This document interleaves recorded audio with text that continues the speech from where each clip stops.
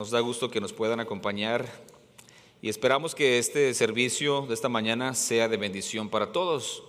Así es que los quiero invitar, si no reciben correos electrónicos, creo que son en inglés, pero la mayoría de ustedes son bilingües también. Pueden ir a nuestro sitio del web, que es www.crosspointchristianchurch.com, poner su información y así podemos mandarles correos electrónicos o poder estar en contacto con ustedes. Será algo bueno si pueden y quieren. Déjenme dar algunos anuncios. Voy a empezar con el grupo de mujeres. Van a ser muchos anuncios. Es que si reciben el correo electrónico del sábado en la noche donde vienen todos los eventos, yo nomás les voy a dar un recordatorio, pero ahí está toda la información. Junio 4 a las 6 p.m. las mujeres van a tener un evento sociable. Van a tener juegos, van a tener tiempo de pasar tiempo juntas y un tiempo agradable para que se conozcan, y conociéndose van a poder pasar más tiempo juntas y conocerse, orar los unas por las otras. Creo que es algo muy bueno y va a ser divertido. Junio 4 a las 6 p.m. aquí en la iglesia. ¿Okay? Todas son invitadas. Habíamos programado hace tiempo una junta para el 29 de líderes de ministerios. La vamos a posponer, no la vamos a tener el 29, ¿okay? El 29 de mayo no vamos a tener esta junta. Les aviso también que mayo 30 es el día, el Memorial Day, el día memorial, y queremos tener un picnic. El grupo juvenil va a patrocinar un picnic, va a ser potluck, o sea que todos traemos algo para compartir con los demás. Va a ser en el parque Palm Park, aquí en Whittier. Si tiene alguna pregunta puede comunicarse conmigo. Y nos la pasamos bien suave también, tiempo de compañerismo. Si no trabaja ese día, la mayoría no trabajamos, se les da el día libre, no a todos, yo sé, pero los que puedan, a las 12 mediodía, vamos a estar ahí en el parque Palm Park a las 12 el día 30 de mayo. ¿Okay? El 12 de junio, tantos anuncios, pero escuchen este, si no han escuchado los demás, escuchen este. El 12 de junio queremos tener una comida para que le nombramos comida para conocer a los líderes de la iglesia. Si nunca has estado en una de esas juntas y ya tienes meses o posiblemente hasta un año viniendo a esta iglesia y nunca has participado en este evento, esta comida, te invitamos a que vengas para que conozcas a quiénes son los líderes de la iglesia, y luego sepas también, escuches un poquito más acerca de la iglesia, qué programas ofrecemos, cuál es nuestro propósito, nuestra misión, cosas por el estilo. Y así puedes darte cuenta si crees que esta iglesia sea la iglesia para ti, que esperamos que lo sea, obviamente. Entonces el 12, nada más hazme saber que vas a venir para poder ordenar suficiente pozole. Ya dijeron, no puedo ir, pozole. ¿Quién dijo pozole? No sé qué vayamos a comer, pero si me hacen saber que van a venir, así podemos asegurarnos de tener suficiente comida. El 12 de junio. Y luego el 19, necesito que sepan, el 19 de junio es el Día de los Padres. Ya sé que todos están preparándose, comprándole regalos a los papás que conocen. Nosotros vamos a tener un evento similar al que tuvimos para las mujeres. Vamos a tener un almuerzo. Le vamos a pedir a las mujeres que si gustan ayudar con eso, tener almuerzo para todos en honor a los padres de nuestra iglesia. Y luego vamos a tener un servicio especial combinado a las 10. El almuerzo es a las 9. El servicio es a las 10, un solo servicio combinado. ¿Ok? Ya les dije, no se les olvide. Y vamos a ordenar más audífonos para las personas que ocupan traducción. Sé que la vez pasada se nos acabaron. Vamos a comprar, queremos tener al menos 24 aparatos para poder escuchar la traducción en vivo. All right. Ya apuntaron todo eso, ¿verdad? No se les va a olvidar. Ok, en esta mañana también queremos tomar la comunión. Hay mucho que decir acerca de la comunión. Nosotros optamos por celebrar la comunión cada semana, cada vez que nos reunimos en los domingos. Y lo que estamos haciendo nosotros, estamos regresando 2000 años atrás, recordando lo que Cristo Jesús, nuestro Señor, hizo por nosotros en la cruz de Calvario. Pero antes de eso, por 1400 años antes de Cristo, se estableció esta Santa Cena, y donde los judíos una vez al año sacrificaban un cordero Y la primera vez que celebraron eso fue cuando Dios iba a sacar a su pueblo de Israel de Egipto bajo esclavitud. Y les mandó que mataran un cordero y pusieran la sangre alrededor de la puerta por afuera, y el ángel de la muerte iba a pasar sobre ellos y no iba a matar al primogénito. Por 1400 años los judíos celebraban eso, que siempre fue un símbolo de algo que iba a suceder en el futuro, o sea, nuestro Señor Jesucristo, que es el perfecto sacrificio por nuestros pecados, iba a morir. O sea, por 1400 años el pueblo de Israel celebraba la comunión, por decir, en esperanza de este Cordero perfecto, nuestro Señor Jesucristo, que iba a venir al mundo. Ahora, eso sucedió hace 2000 años. Nosotros como cristianos en la iglesia miramos hacia atrás lo que Cristo hizo por nosotros y lo celebramos. Y en 1 Corintios capítulo 11 dice: hasta que Él venga, proclamamos lo que Él hizo por nosotros y la promesa de que Él va a regresar por nosotros, y lo vamos a hacer hasta que Él venga. En parte eso es la comunión. Yo sé que en veces nos atoramos o no entendemos o nunca se nos ha explicado ciertas cosas y pensamos cosas raras que no son bíblicas. Lo que queremos hacer aquí en la iglesia es enseñar lo que la Biblia enseña. Entonces, en la iglesia, dice Pablo, cuantas veces se reúnan, hagan esto en memoria de mí, dice el Señor Jesucristo. Entonces, es lo que hacemos. Si ocupa uno, levante la mano y Julio pasa corriendo dándoles uno. Quiero compartir con ustedes un versículo. Lo cambié, iba a mencionar otro, pero opté en el grupo de inglés cambiarlo por este. Primera de Pedro 1, 18 y 19. Y esos dos versículos son versículos que en nuestro grupo de crecimiento, la idea de los grupos de crecimiento, si no sabes de qué estoy hablando, no te preocupes, pero tenemos grupos que se reúnen durante la semana. El de español se reúne hoy domingo. Y esos grupos son un poquito diferentes que al venir a escuchar a una persona predicar, que es lo que están haciendo ahorita. En los grupos pequeños la idea es de tomar más responsabilidad por lo que estudiamos y aprendemos en la palabra. Entonces están estudiando un libro de la Biblia. La idea es de que en casa lean, estudien. Cuando se reúnan en su grupo pequeño de crecimiento puedan hacer preguntas, puedan compartir y así crecer. Entonces en nuestro grupo se reúne los martes en mi casa, y un reto que tenemos es que aprendamos versículos de memoria cada semana, porque estamos estudiando 1 y 2 de Pedro. Y esos son los versículos que yo opté por memorizar, pero como estoy enfrente de ustedes me voy a poner nervioso y a lo mejor no lo digo bien, además que los aprendí en inglés. Solo voy a leer 1 de Pedro capítulo 1 versículos 18 y 19. Escuchen esto. Pedro dice: sabiendo que fuisteis rescatados de vuestra vana manera de vivir, la cual recibisteis de vuestros padres, no con cosas corruptibles como oro y plata, sino con la sangre preciosa de Cristo, como de un cordero sin mancha y sin contaminación. Bien interesante, no quiero pasar mucho tiempo en este versículo, pero lo que celebramos por medio de esos elementos, el pan y el jugo, estamos celebrando que fuimos rescatados, que encontramos perdón de pecados por lo que Cristo nuestro Señor hizo por nosotros. Y aquí Pedro explica, dice que fuimos rescatados también de nuestra vana manera de vivir, que recibimos como tradición de nuestros padres. Qué interesante, ¿eh? Pedro le estaba escribiendo a unos cristianos que habían sido desparcidos, estaban siendo perseguidos por su fe, y eran judíos quienes habían recibido su religión como parte de su tradición. Para el judío en ese tiempo, ser judío era lo mismo que decir no solamente su patria y su cultura, pero parte de esa cultura era ser judío en el sentido de que creían lo que la Biblia enseñaba.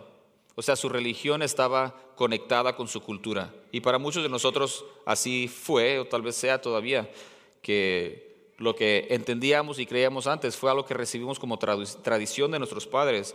Y dice aquí Pedro, fuimos rescatados de eso. Ahora que conocemos la verdad de acuerdo a la Biblia, por lo que Cristo hizo por nosotros, fuimos rescatados de esa vana manera de vivir. No sé si se acuerden ustedes, no sé cuál sea su historia individual, pero la mayoría de nosotros probablemente nos acordamos cuando vivíamos en otro tiempo de una manera vana. ¿Qué quiere decir eso? que andábamos siguiendo lo que el mundo decía que era importante. Que para nosotros, ya sea ganar dinero, o tener una casa, o poder hacer esto o aquello, o ser popular o lo que sea, esa era la meta de nuestras vidas. Y por la gracia de Dios nos damos cuenta que lo importante es tener paz para con Dios por medio de lo que Jesucristo hizo por nosotros en la cruz. Y entramos en una relación con Dios, ya no es una religión, ahora tenemos una relación con Dios, basado en la palabra de Dios, en la verdad de Dios. Es algo bien especial. Dice Pedro aquí que fuimos rescatados de esa vana manera de vivir que recibimos como tradición de nuestros padres. Y dice, fuimos rescatados o comprados no con algo como plata y oro.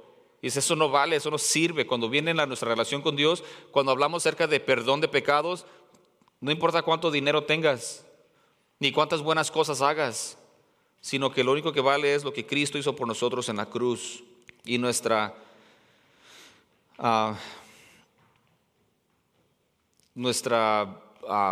disponibilidad de rendirnos ante Él, reconocer que somos cristianos, que somos pecadores sin esperanza en el mundo, sin Dios, pero que por medio de Cristo encontramos paz con Dios y perdón de pecados y con eso vida eterna.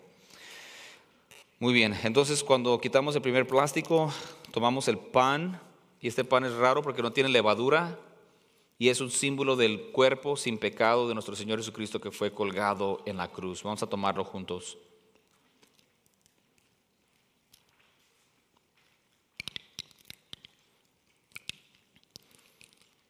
Quitando el segundo plástico, miramos el jugo que representa la sangre de nuestro Señor Jesucristo que fue derramada como el pago por nuestros pecados. Vamos a tomarlo juntos.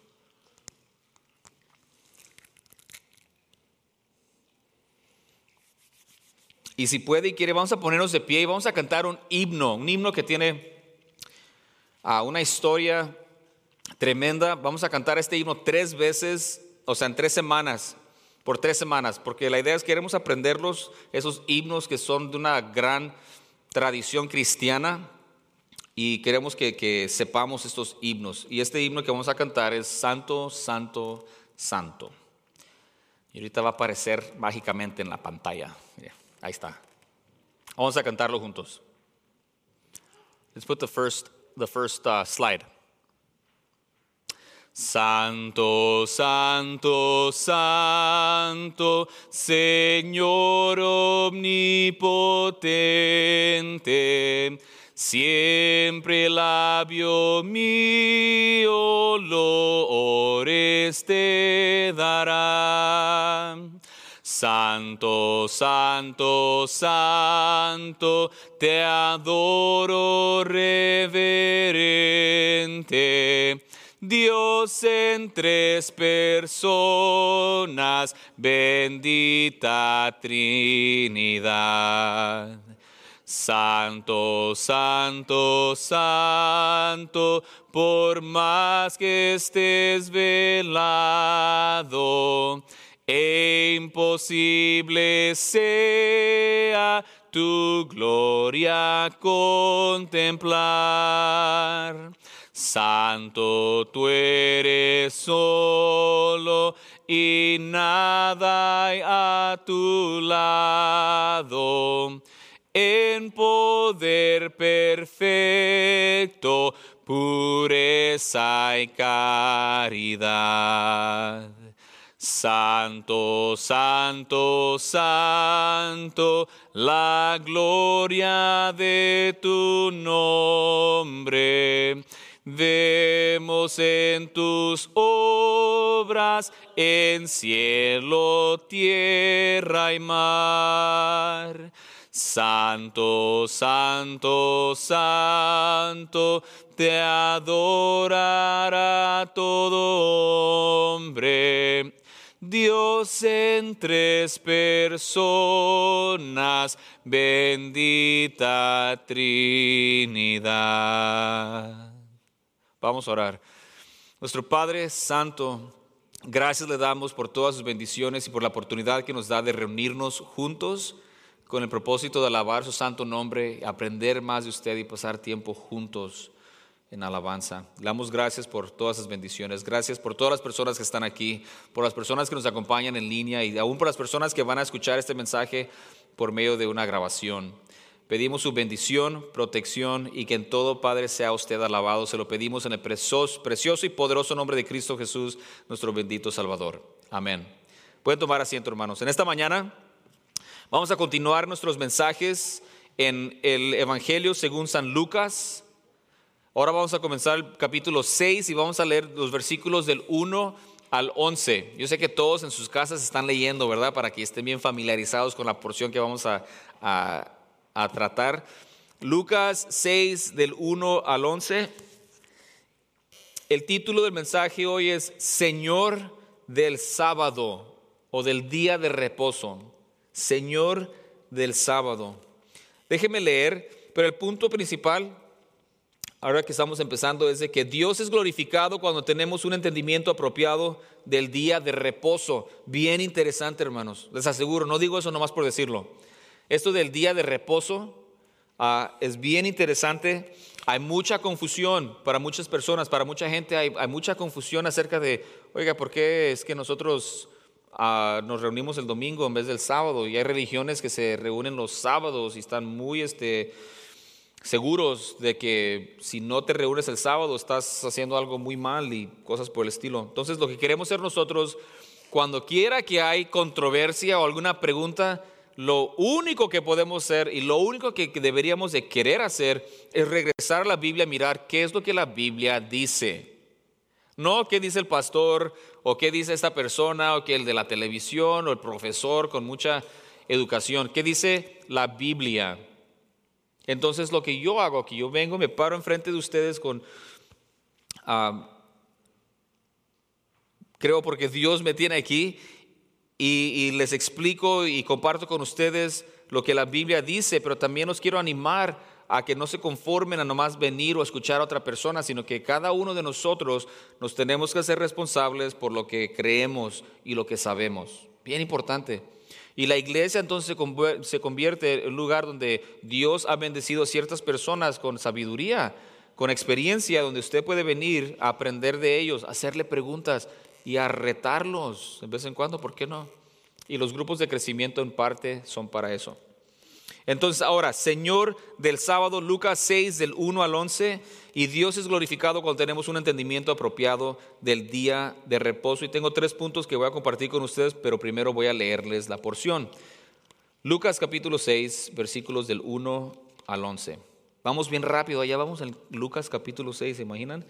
Ya casi llevamos una cuarta parte del Evangelio. Dice así: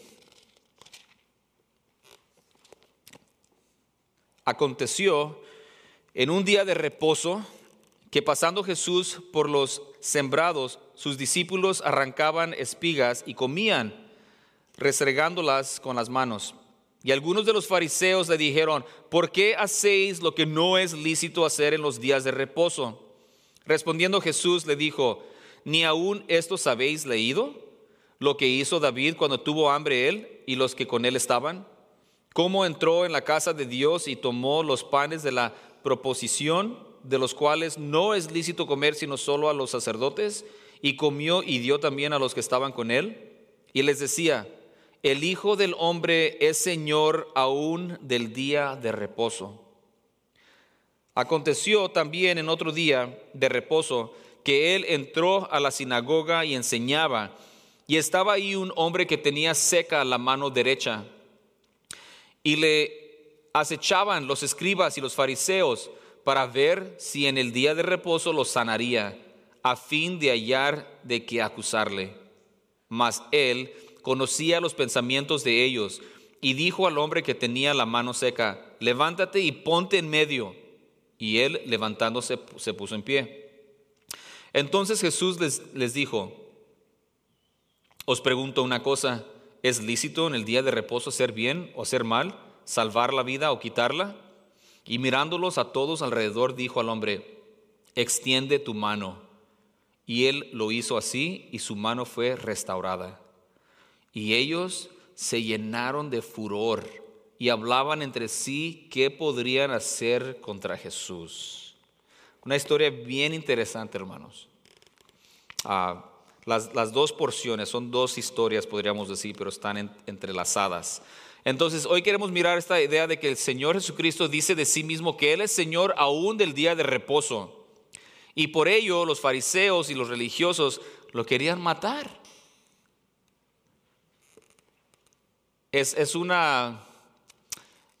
Estamos minimizando la idea de que el día de reposo, el sábado, era algo de gran controversia entre el Señor Jesucristo y los religiosos de ese día. Y aún ahora sigue siendo un problema para muchas personas. Creo que no para nosotros, pero para muchas personas. Y lo que queremos hacer, lo que quiero hacer hoy es explicar un poquito. Voy a tener 3 puntos, todos los puntos empiezan con la letra S. Vamos a mirar el sábado, qué es lo que la Biblia dice acerca del día de reposo. Vamos a mirar este pan sagrado que el Señor Jesucristo menciona. Y luego vamos a mirar la soberanía de Cristo, nuestro Señor. Son los 3 puntos que vamos a mirar. Entonces, vamos a empezar con el primer punto, que es el sábado. ¿Qué es el sábado o qué es el día de reposo? El día de reposo. Vamos a empezar y mirar qué es lo que la Biblia dice. Y nos damos cuenta que el día de reposo comienza desde la creación. Dios creó todo. Y esto es súper interesante. Antes de que Dios creara el universo, Dios ya existía. Y si me preguntan, ¿y dónde estaba? Esa pregunta se la tiene que hacer el hermano Orozco. Él tiene más tiempo en la palabra. Y tampoco le va a poder responder, porque no podemos entender y darnos cuenta que Dios existe fuera de este real que nosotros conocemos como el universo. Súper interesante. Pero voy a leer en Génesis capítulo 2. Y vamos a agarrar, y démonos cuenta que sería imposible en 30 minutos explicar todo lo que podríamos decir acerca del día de reposo, pero creo que podemos agarrar una muy buena idea mirando esos pasajes claves. Entonces, hablando del día de reposo, el sábado, que esta gente religiosa estaba equivocadamente, habían tomado este día de reposo y lo habían convertido como en un ídolo. Y estaba mal haber hecho eso. Pero el día de reposo comienza en Génesis capítulo 2, versículos de 1 al 3. Déjenme leerle. Dice: fueron pues acabados los cielos y la tierra y todo el ejército de ellos. Y acabó Dios en el día séptimo la obra que hizo. Y reposó el día séptimo de toda la obra que hizo. Y bendijo Dios al día séptimo y lo santificó, para que en él reposó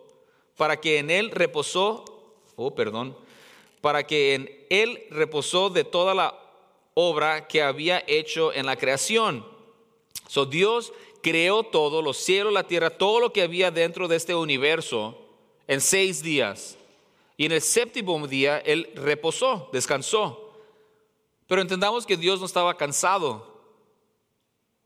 No dijo, ya no puedo más, tengo que tomar un día libre. Eso no es algo que le pertenecía a Dios. Dios no se cansa. Para Dios no era difícil crear el universo. Dice la palabra que Dios creó todo con el poder de su palabra. Dios no estaba cansado. Y vamos a mirar entonces por qué es que creó todo en 6 días y en el séptimo día descansó, para que hubieran 7 días en su creación. Y si entiendes un poquito de la Biblia, te das cuenta que el número 7 es el número perfecto, el número completo. Entonces, cuando Dios hace su creación, incluye dentro de su creación perfecta un día de 7 para reposar. Y dice que lo santificó, lo pone en una categoría aparte. Y vamos a mirar para qué. Ese es el relato desde el principio, donde miramos la primera mención de este día de reposo, el séptimo día. Dios trabajó 6 días y descansó el séptimo y santificó este día.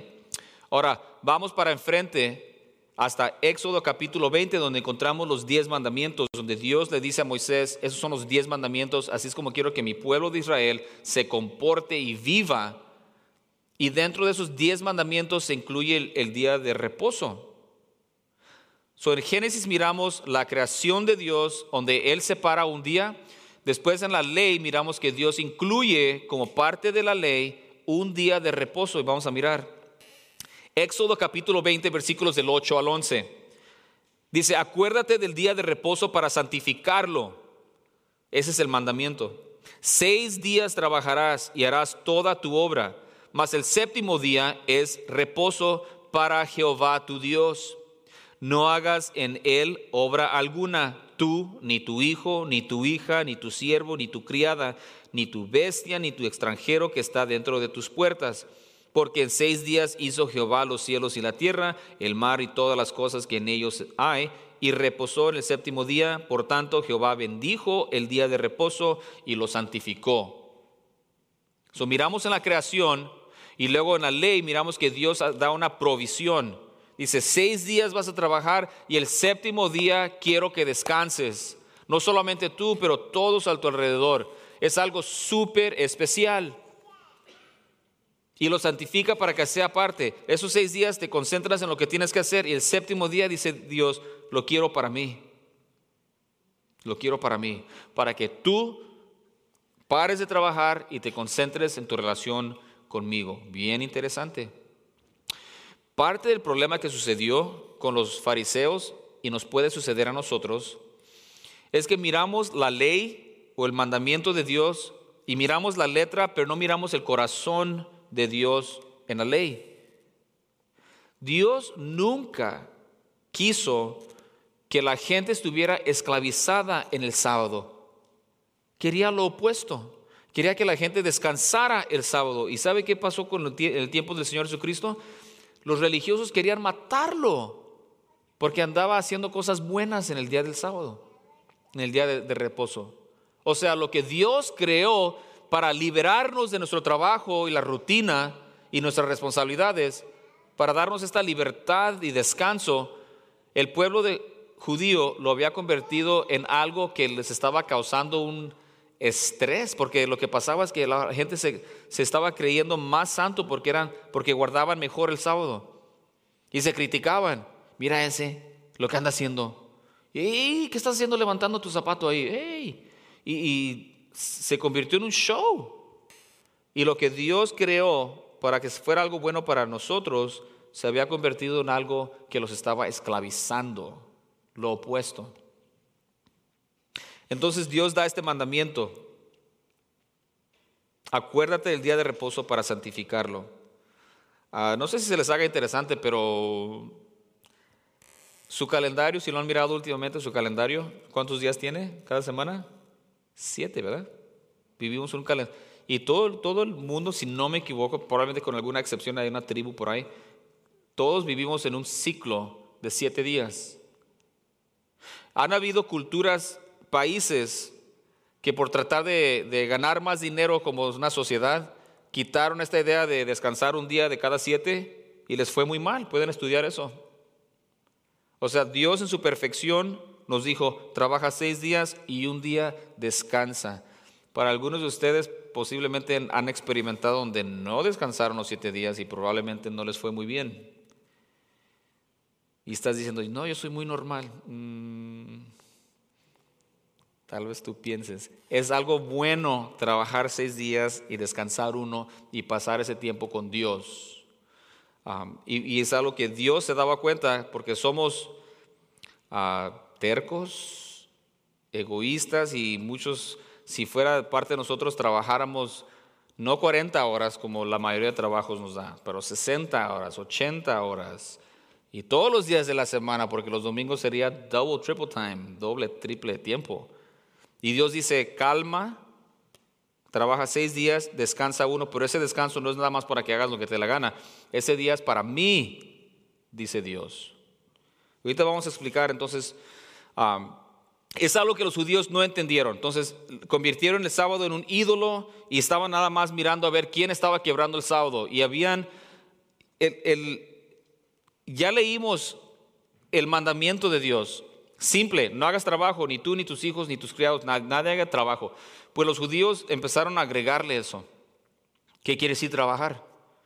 Wow, no te puedes amarrar las cintas de tus zapatos ese día.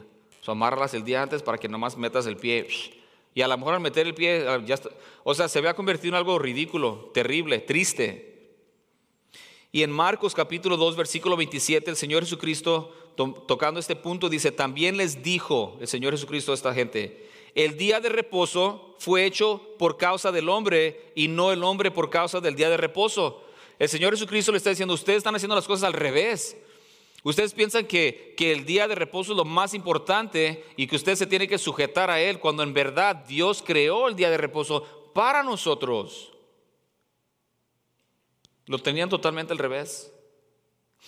Ahora, la pregunta se convierte, ok, Mike, pues entonces nosotros observamos el día de reposo, y el día de reposo es el sábado, el último día de la semana, o el domingo.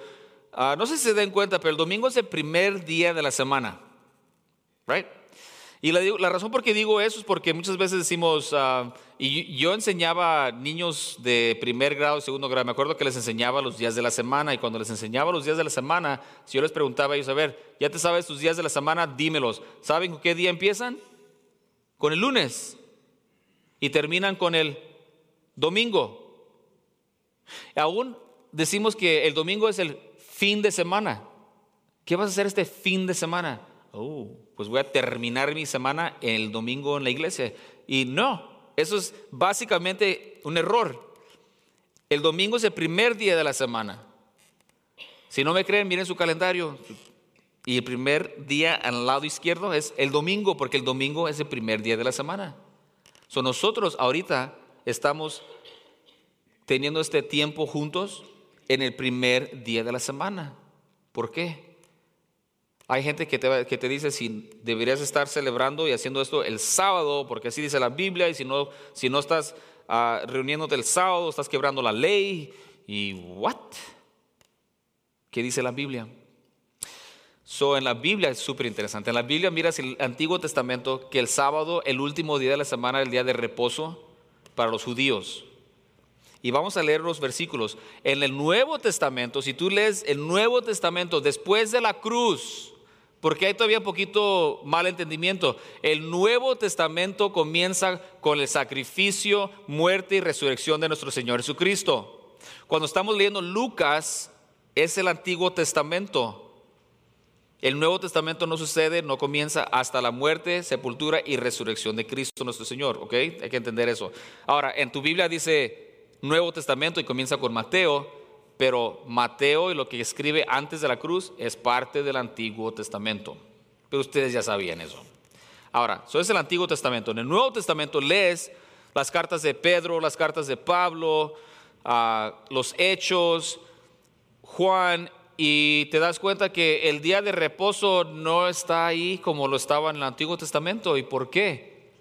Porque lo que sí encuentras, por ejemplo, en los Hechos, nos damos cuenta que los cristianos en el Nuevo Testamento se reunían el primer día de la semana, diferente a los judíos del Antiguo Testamento que se reunían en el séptimo día, en el día de reposo. ¿Por qué? En Hechos dice, en parte porque el Señor Jesucristo resucitó en el primer día de la semana. Él es las primicias. A Dios le damos de lo primero. Nosotros estamos pasando el primer día de la semana aquí en la iglesia. Estás tú comenzando tu semana ahorita. Tu semana no comienza mañana, tu semana comenzó hoy. Y estamos aquí dándole en parte a Dios nuestro tiempo, nuestra adoración juntos, reconociendo que Él se merece lo mejor y lo primero de nosotros. Nosotros nos reunimos el primer día de la semana.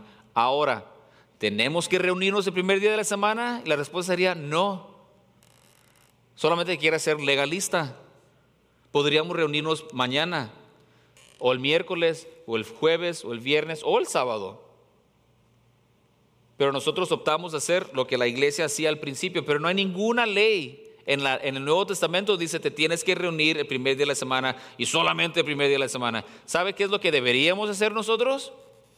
Y lo miramos en el capítulo 2 de los Hechos, que la iglesia primitiva, cuando comenzó la iglesia, se reunía todos los días. Y no se reunían en un lugar como este, se reunían en las casas. Y todos los días iban de casa en casa, comiendo juntos, con simplicidad, con humildad, alabando a Dios, orando, estudiando las Escrituras y siendo un un ejemplo para este mundo perdido.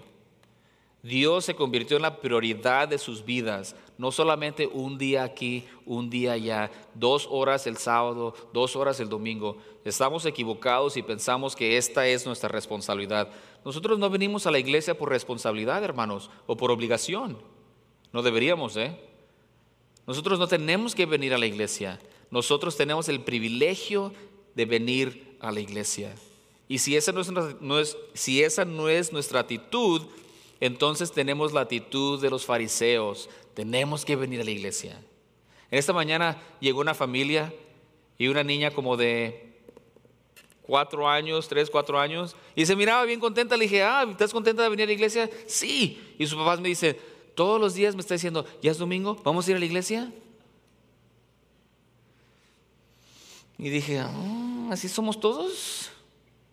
Ay, mañana es domingo, mi único día que puedo descansar porque trabajo bien duro.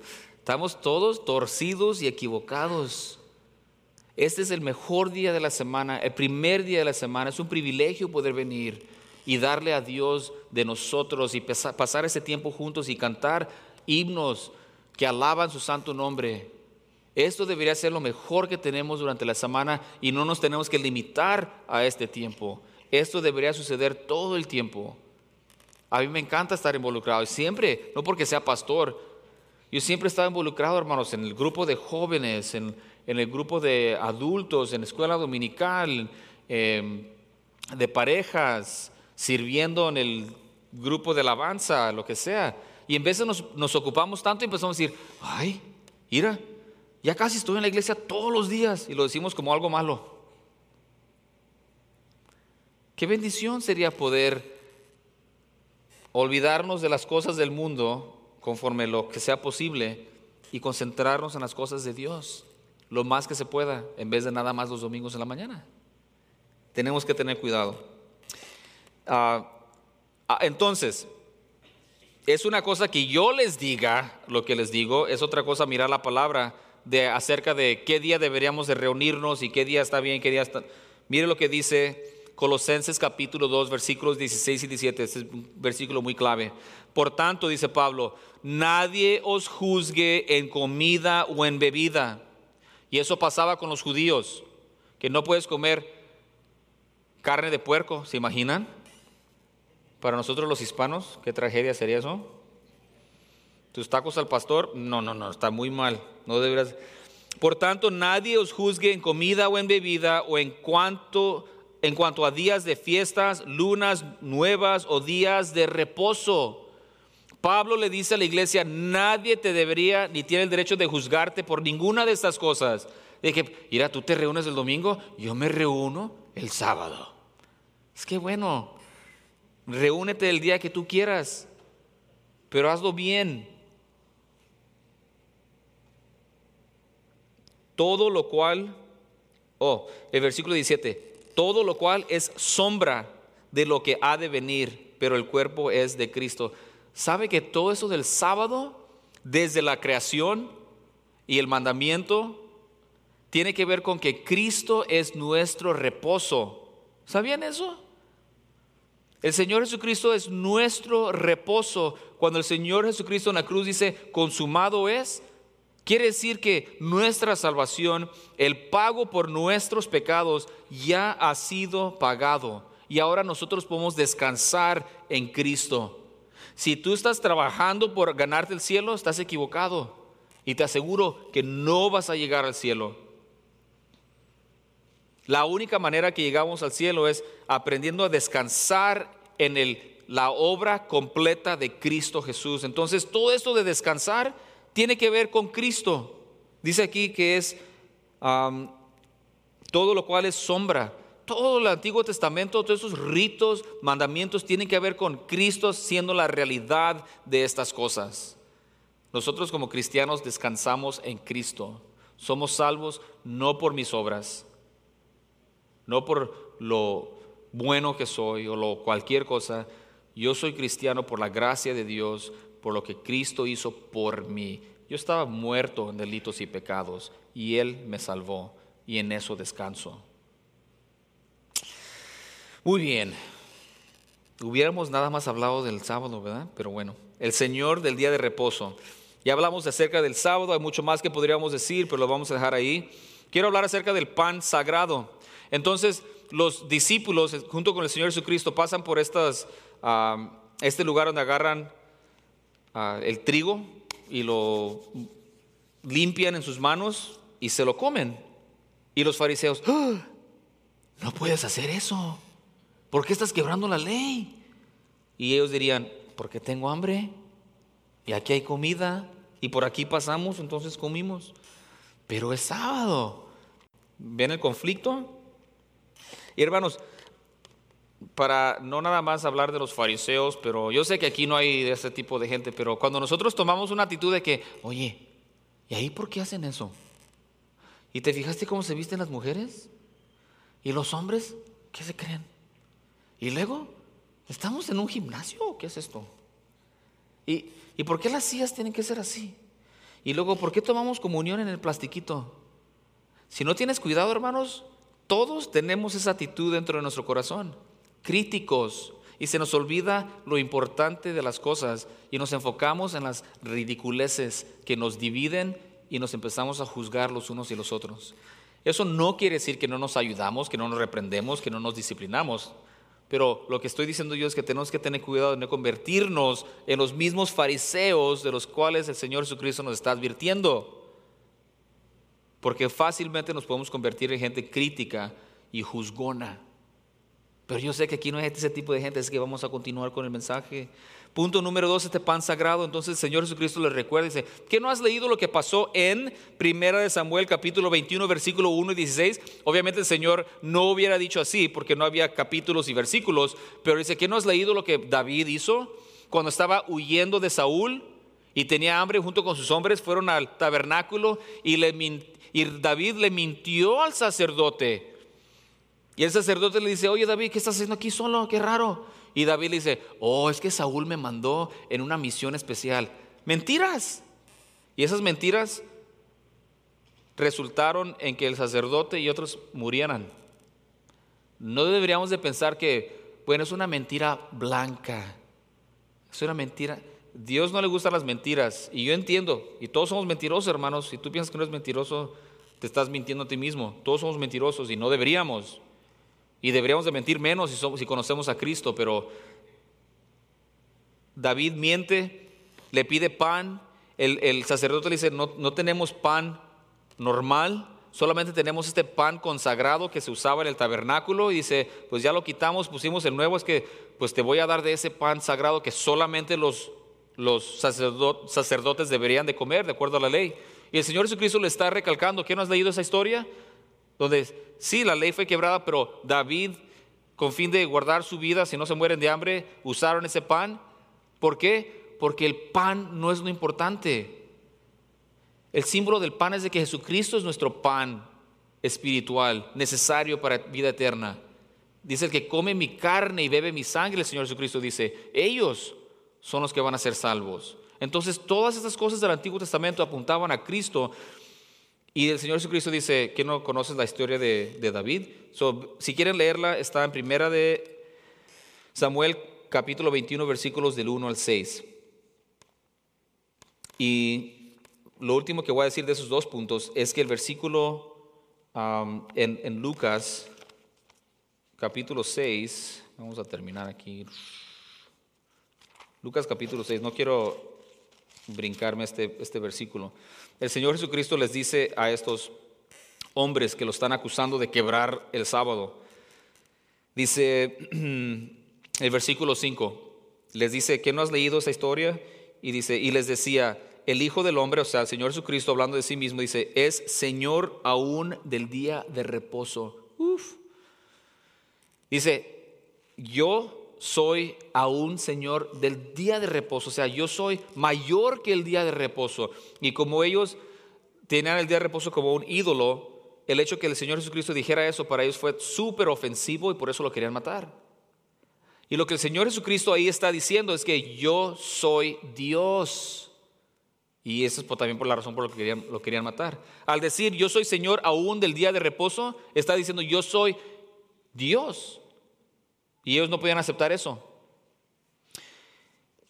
Y vamos a terminar con el último punto, que es la soberanía de Cristo. La soberanía de Cristo. O sea, que Él es sobre todo. Y ahí les dijo, yo soy sobre aún el día de reposo.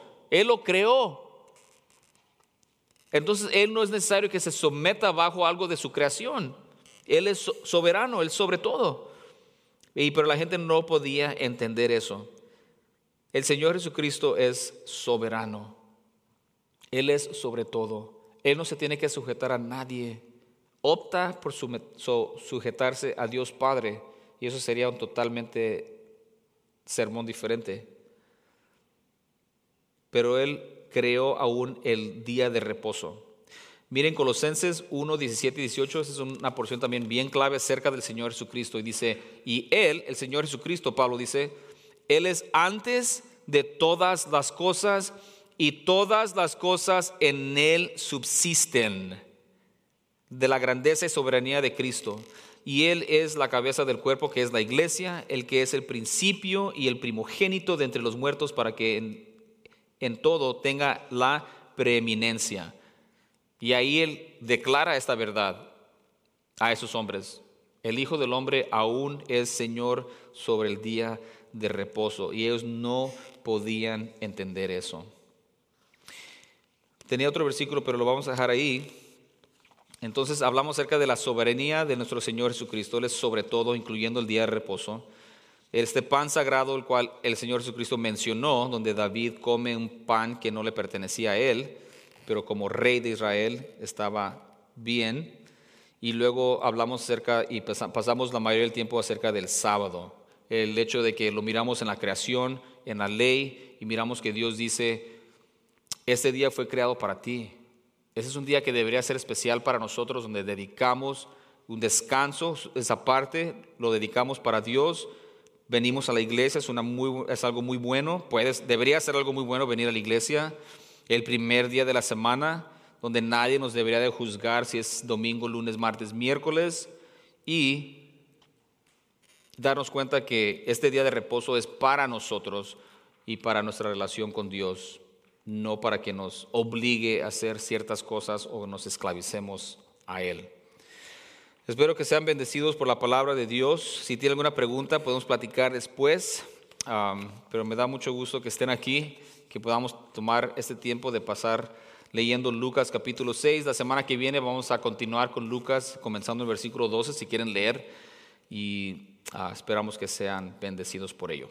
Okay, vamos a despedirnos. Padre Santo, gracias por este día, gracias por sus bendiciones, gracias por su creación y por incluir dentro de su creación este día de reposo donde, Padre, usted quiere que descansemos de lo mundal y nos podamos concentrar en usted y nuestra relación en usted, para darle gracias, reconocer su grandeza y su bondad y amor y su santidad. Le pedimos perdón por nuestras faltas y pecados. Doy gracias por todas las personas que vinieron hoy, por las personas que miraron en línea. Pedimos su bendición, pedimos su protección. Necesitamos su guía, Padre, para comprender estas verdades bíblicas, para crecer espiritualmente, crecer en santidad, para ser buenos testigos de su amor y su poder en nuestras vidas en este mundo. Le pido que nos despida con su bendición. Todo en el precioso y poderoso nombre de Cristo Jesús, nuestro bendito Salvador. Amén. Dios les bendiga, hermanos. Estamos despedidos.